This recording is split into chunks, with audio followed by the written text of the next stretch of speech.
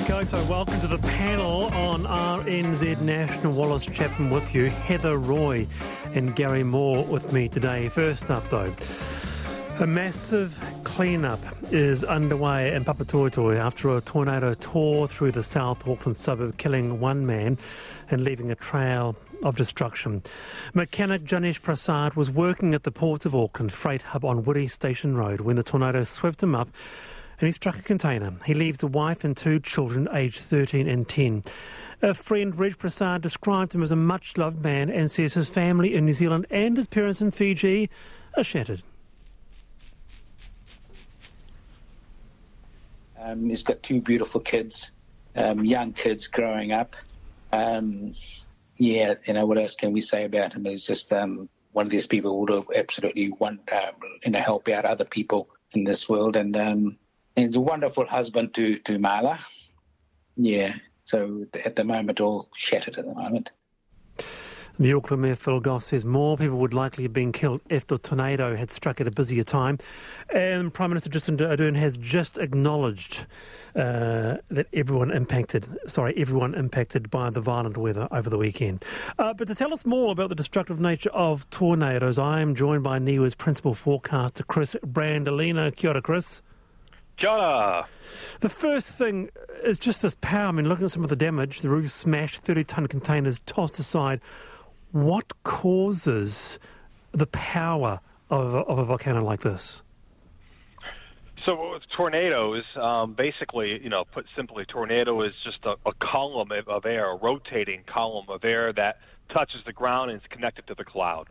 Oftentimes that's a cumulonimbus cloud, the thunderstorm. Oddly enough, there was very little lightning with this particular, we'll call it tornado. I don't want to call it a thunderstorm because if there wasn't any lightning, there wasn't any thunder.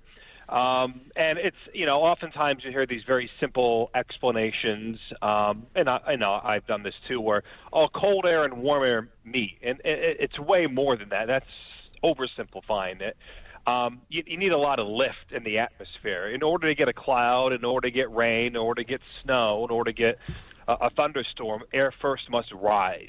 And there's various ways you can do that. I guess one of the easiest ways is to think of having warmer air near the ground where we are and colder air above, say where planes fly, and that creates a profile, kind of like releasing a cork at the bottom of a pool. It's going to want to rise, and sometimes violently. And when you get these air parcels rising very quickly, it's called an updraft. And when air comes down with rain, hail, it's called a downdraft. And sometimes you get these kind of coexisting near one another. And if the air is spinning, what we call shear, that can lead to a tornado. I've just simplified tornado, dissecting a tornado in 30 seconds. But there's more to it, but that's a very quick explanation. Can they be predicted? Well, I was anticipating this question, and so I'm going to answer that question with another question, kind of a no-no, I suppose. What do you mean predicted? Do you mean like in the sense of like when we say tomorrow it's going to be sunny with a high of 25 and showers by sunset? More like this afternoon we can expect tornado weather. That's not, no. So what would happen, so I'll take it behind the curtain in terms of severe weather forecasting. So what you often do is you identify a region where thunderstorms or active weather is likely to occur, and you do that by identifying the conditions which lead to thunderstorms, or in this case tornadoes. And you can do that a couple days ahead of time, the morning of, the afternoon of, etc. And then when it becomes showtime, you're looking at observations. Oftentimes it's radar, and it's Doppler radar. So Doppler radar is a type of radar based on the Doppler effect. If you don't know what a Doppler effect is, next time the arm or a boom gate comes down at a train crossing, you hear the horn, and it's a high-pitched sound. Then as the train gets closer and closer, the pitch gets higher and higher. Then the train goes away from you, and that pitch gets lower again. That's the Doppler effect. So with radar, Doppler radar, they can see inside the cloud and understand how the air is moving. For example, if the air is moving toward or away from you, and that can tell you if there's rotation or air spinning. And that's how it works, say, in Canada or in the U.S. Right. Tornado warnings, say, the local weather service offices. Oh, I see. Now, well explained, Chris, there. Now, we have a panel with us as well, Chris. Gary, I mean, your region has, seen significant weather issues as well, hasn't it? No tornadoes, but certainly very distressing. Oh, this is terrible. And I was sitting here wondering, you keep hearing this is a 1 in 100 year event, and I'm thinking, how many 1 in 100 year events will I experience in my lifetime? Mm-hmm. Chris? So a couple points on that. So we don't know this is a 1 in 100 year event. I'm not sure where that came from. I can tell you that tornadoes on average, we get 7 to 10 per year across all of Aotearoa, New Zealand. Those are moderate to strong tornadoes. Okay. In the Auckland region, we average about 1 a year, a little less than 1, but there's a lot of variability in that. So an average means you could maybe overperform in 1 year and then underperform in another year, but you're smoothing things out. Going back to your 1 in 100 year, oftentimes that's used with rainfall or et cetera. All that means is that it's a 1% chance of X occurring in any given year. You can, the lottery, for example, it could be a 1 in 10 million chance, but you know what? Some people win the lottery multiple times in their lifetime or in, a few years, but they don't have to wait, a million goes to win again. So all a 1 in 100 means it's just a 1% chance in any given year for that event to occur. But with global warming, how does that change your 1%? Well, I haven't done the research that I'm aware of in terms of what global climate change or global warming means for thunderstorms. I'm not up to speed enough. I'm being brutally honest. I'm not a climate change expert, but if we're to kind of speak in broad strokes, certainly thunderstorms for some areas become more common because thunderstorms thrive off heat. They thrive off. That's why thunderstorms typically occur during the warm season in the tropics. Oddly enough, it's kind of counterintuitive. I'm going to contradict myself. Thunderstorms are typically more common here in Aotearoa, New Zealand during the cool season. Oftentimes that's because we get colder air coming from the Southern Ocean, and we're an ocean environment, and that leads to what we call instability. Heather? Yeah, so, it's only in very recent years that we've heard much about tornadoes. And so has the figure that you quoted, Chris, is that sort of been constant over a long period of time? Have we just been lucky and tornadoes haven't really happened in built-up areas like this one did at the weekend? It's a bit of both. I think tornadoes are, over the past probably 20 or 30 years, like a lot of things, are being documented more. By citizen science. People, have a cell phone, and cell phones are basically mobile computers. So we have a nice camera. You can take great imagery, great photos, great videos. So they're being documented more. So that leads to more reporting.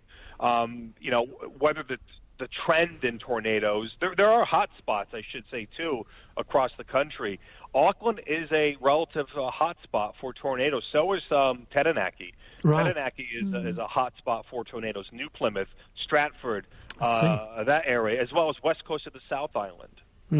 Nice to have you on the program. Appreciate it. That's was Chris Randaluna. Kia ora, Chris. 16 past 4. Meanwhile, rain and storms have pummeled other parts of the country. Yesterday's floods, swollen rivers in Tokomaru Bay, north of Gisborne, triggered memories of the destruction caused by Cyclone Bowler in 1988. East Coast MP Kitty Allen says. With us is Gisborne District Mayor Rehet Stoltz. Rehet, kia ora. Kia ora, Wallace. Your region took a heck of a hammering. I can imagine you assessed the damage this morning. Yes, so a lot has happened here. Our civil defence team was up in Tokomaru Bay today. Yesterday, Waka Kotahi took a look at the roads, but today our civil defence team sat down with the school and the people that had to evacuate to see how we can assist. Lots of volunteers were out and about helping. And locals have been checked on door to door, I understand, Rehet? Yes, so when we had our meetings, our community constables up the coast, they were going home to home just to check people that we thought, or areas that were self-evacuating, but the areas that we thought just to double-check. So they did go out, but I'm proud to say most people self-evacuated in time. Rehet, what about the roads? I mean, just looking at some of the images, that flash flood, for example, looks like it really turned State Highway 35 into a bit of a large river there. How are the roads now? there's a lot of work that we will need to do to get our roads back to what they were. I know Waka Kotahi and our council roading team has been working tirelessly just to make sure everything is semi-safe. But I know up at Potaka there's still a lot of work that's happening there with the slip. But north and south of Tokomaru Bay, Waka Kotahi could open the road. But there are some local roads which it will take us days to get it safe again. And RNZ will keep you abreast of the updates there. For now, Gisborne District Mayor Raheth Stoltz, thank you. It is 4:18. You're on the panel, RNZ National. Now, speaking of bad weather, Wellingtonians are being warned to take care as very strong southerly gales gusting at 120 kilometres an hour batter the city. Some Cook Strait ferry services have been cancelled due to the large swells, and the Waihinga River Bridge on State Highway 53 just prior to Martinborough is still closed due to rising river levels in the Wairarapa there. Now, ACC is biased against women, Māori and Pasifika. A new analysis shows women are less likely to make ACC claims, more likely to be declined when they do, and they receive far less compensation than men, reports Anusha Bradley for RNZ.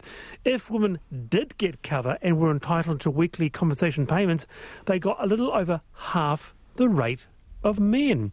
Also, research, quoting the briefing, researchers found that women, Indigenous people and people of colour are all more likely to be seen as exaggerating, malingering or drug-seeking when accessing healthcare. That's what the briefing said. So to discuss is Otago University law lecturer Dr Dawn Duncan, who looked at these inequities in a study published last year. Dr Duncan, welcome to the panel. Hi, thank you for having me. What do you make of these figures? Was it a surprise reading them? No, it really wasn't a surprise. To be honest, it was heartening to see the ACC scheme acknowledge that there are some issues and inequalities in the scheme. So over the past 5 years, it has become even harder for women, especially Māori and Pasifika women, to get an ACC claim accepted. What are the reasons? Why would it be? Well, there's a range of reasons that Māori and Pasifika women might be getting their claims declined at a higher rate. Part of that is within ACC and the way that ACC is managing and handling its claims, its priorities and its funding. Part of that might be in the interaction with the healthcare system in terms of whether these claims are being made on behalf of patients. Part of it may be with the interaction with employers. But I think a lot of it has to do with the underlying problems in the cover available under the scheme. So it may be that the type of work and the type of activities that Māori and Pasifika women are more likely to do tend to result in the types of injuries and illnesses that just don't get cover. Right. Okay. Heather Roy, what do you make of this? Well, like Dawn, I'm not that surprised really, and I think that ACC does need a complete rethink. It's been in its current form for a very long time now, and I think that it is a bit of an outdated system. I think I'd like to see a more principles-based system, and I think that the definition, this has been documented in some of the commentary today, I think the scheme's definition of injury does favour particular types of injuries and maybe those more likely to be suffered by men. So I think there's definitely work to be done there. But one of the things that I've always had a bugbear about is we've got a health system and we've got an ACC system. One deals with illness and the other deals with injury.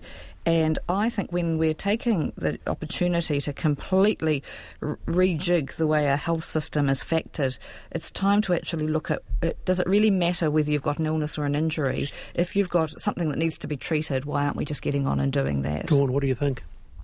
I completely agree. It's been 50 years really since we made decisions about who gets cover and who doesn't. A lot has changed in the last 50 years, both in terms of the work that we're doing and also our medical thinking. I think it's entirely time that we have another look at the scheme, work out what we want the scheme to actually do, what our goals for the schemes are in terms of prevention, promoting health and safety, and who gets cover and who doesn't get cover. Okay, so I noticed that Green MP Jan Logie was quoted as saying that, this ACC developed in the 70s just hadn't kept up with changes since then. Her view is that it's not fit for purpose. What do you think, Gary? What are your questions or thoughts? Well, my thought is that ACC is a very special part of our society. If you're in America and had an accident, what it would cost you. And I think that it's really I agree with the comments that have been made so far, but it's really important that we assess it remembering that we can't sue in New Zealand, which is, I've got an old legal mate of mine who disagrees violently with me on this topic, but the lawyers just got fat and rich on accidents, and I think this stopped it. And I think that I agree that if somebody has an accident and gets helped and somebody that gets sick doesn't, that's the sort of issue, that's the sort of way we need to look at it. But it's a special part of the safety net of our society, and I really would feel strongly about that. And at this stage, I'd be very interested to hear our listeners' views on ACC, and particularly your personal stories. What dealings have you had with ACC? Have you had good cover? Have you had less than good cover? You can text us 2101 or email the panel at rnz.co.nz. I just want to focus in on that notion of, or definition of injury, Dr. Duncan, for a bit. Jan Logie asks, why someone thought you could get cover for spraining a muscle on a sports field but not a birth injury? That's a reasonable question to ask? Yeah, it is a reasonable question to ask. And I think it makes more sense when you think about the fact that the scheme was designed really for working men in the 60s and 70s. It was designed to replace our old workers' compensation scheme. It went further outside of work. But if we look at what has cover and what hasn't, there's a really clear pattern that emerges. For example, if you work in an industry like a builder or a farmer, if you break your leg falling off a ladder, if you get your hand caught in machinery, you get kicked by an animal, you've got cover. If you are a nurse or a teacher, you get depression or anxiety, a lot of chronic trauma, you've got no cover. If you're a retail worker, you get mental health problems from bullying or racist abuse, you've got no cover. In other countries that have a workers' compensation scheme, those workers in female-dominated industries would have cover. So they would get compensation. Yeah, they would. But not here under our ACC scheme? But not here under the ACC scheme. So when we look at those patterns of work, we're seeing a really big gender difference. And it's not because the ACC scheme was designed to be sexist. It's because the type of work that we perform now and the type of workers who are performing that work is different. It's about the kinds of things that we're doing. We're doing more mentally and emotionally difficult jobs, engaging with technology, engaging with humans in a way that we maybe just weren't. Okay. So, Heather. An area that I'm particularly interested in is veteran health because of my links to the Defence Force. And, you know, even within the same groups of people, I think there is some discrimination of types there. So if you take veterans, for example, if someone's got a visible injury, they'll get cover, but treatment for post-traumatic stress disorder, for example, is still very, very patchy and often difficult to get into the system at all. So I do think it is time for a complete rethink. Okay, fit for purpose all round. Dr. Dawn Duncan, Otago University lecturer, thank you for your time. Ka nui aku mihi. Nice to have you on. 26 past 4, a few responses there. We'll read out some of those later on in the program. Now, why we lose track of spending in a cashless society, asks Tim Harford of the Financial Times, who says he worries that we now live in a financial blur, spending cash without clearly perceiving what happened. The pandemic, with its shift to contactless or online spending, has served to catalyse the process further, and he talks about websites that undoubtedly provide a real service but are delighted to make it easier for customers to spend impulsively. Companies, Tim says, have long wanted spending to be fast, to be easy, and barely worth a thought. And it just got me thinking, Heather Roy, about my own sort of subscriptions that one forgets about, and all of a sudden, at the end of the year, go, where does that money go? You know, so here you're paying without a clear idea of just how much we are paying. Is it worth thinking about?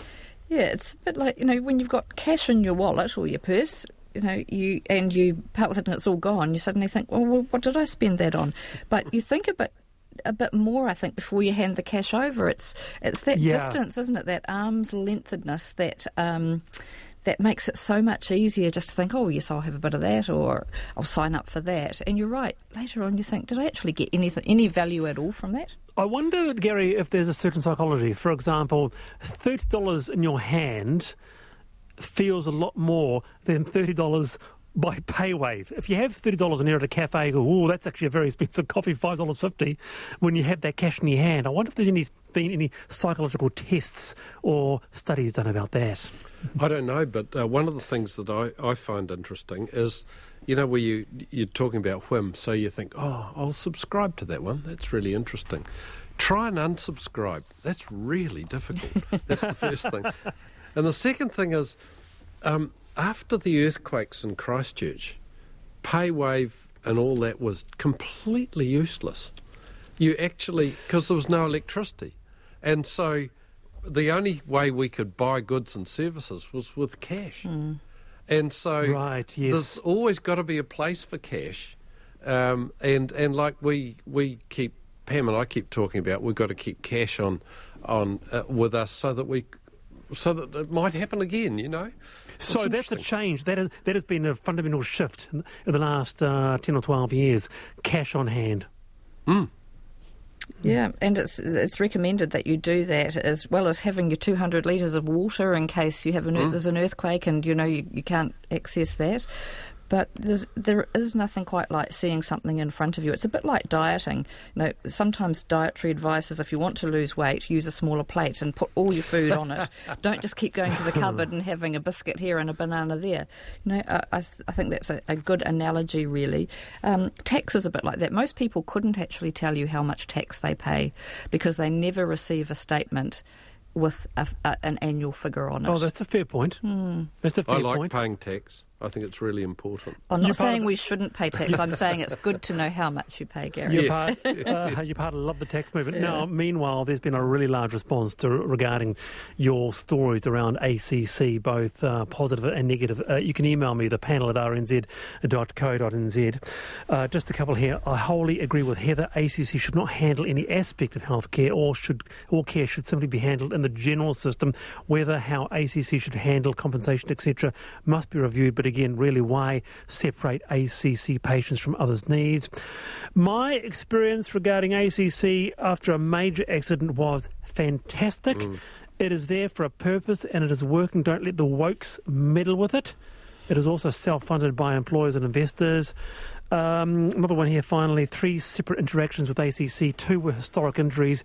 Both declined at first for surgery, recovered after appeal. The latest was for my partner after the birth of our child. Now, she was injured in labour and physio was required. ACC declined and we paid for her treatment out of pocket. You're on the panel, NZ National, Heather Roy and Garry Moore with me this afternoon. It's time for Headlines with Marama Te Pole.